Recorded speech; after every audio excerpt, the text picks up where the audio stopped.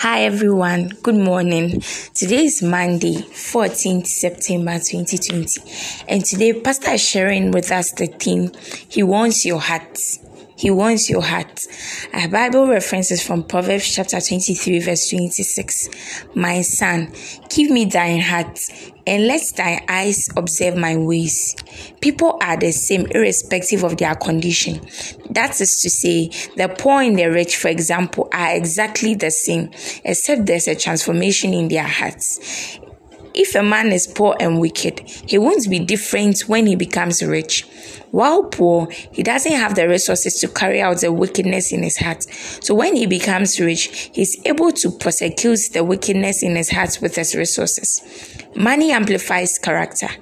People only carry out the good or bad in their hearts depending on their resources. Jesus said, either make the tree good and his fruit good, or else make the tree corrupt and his fruit corrupt.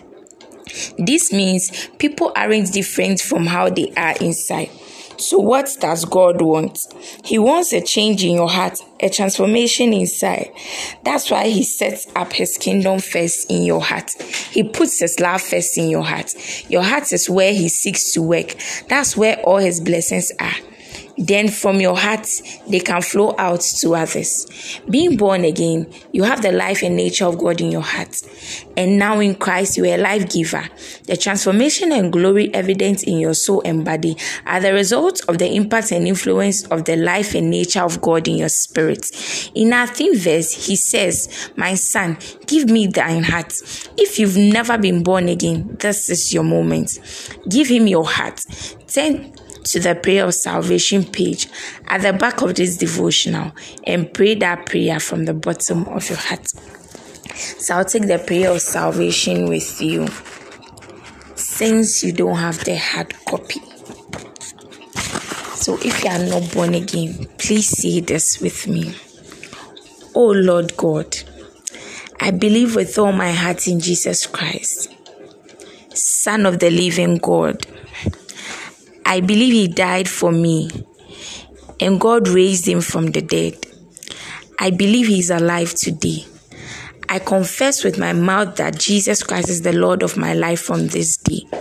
Through him and in his name, I have eternal life. I'm born again. Thank you, Lord, for saving my soul.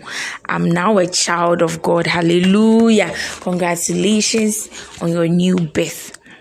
And stay tuned every day because this is how you will grow in the word. Our further study is from Luke chapter 6 verse 45 and Hebrews chapter 10 verse 22. Those taking the 1 year Bible reading plan, please read 2 Corinthians chapter 13 verse 1 to 14 and Ecclesiastes chapter 6, chapter 7 and chapter 8. Those taking the 2 year Bible reading plan, please read 1 Timothy chapter 1 verse 5 to 20 and Jeremiah chapter 32. Please take the prayer with me.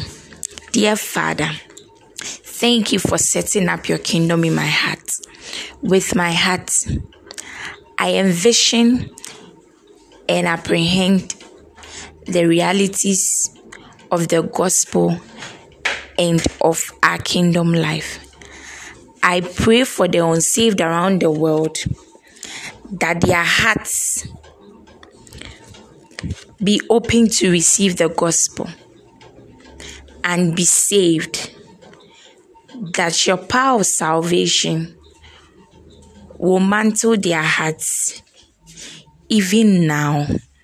In Jesus' name, hallelujah. God bless you so much for staying in tune with me.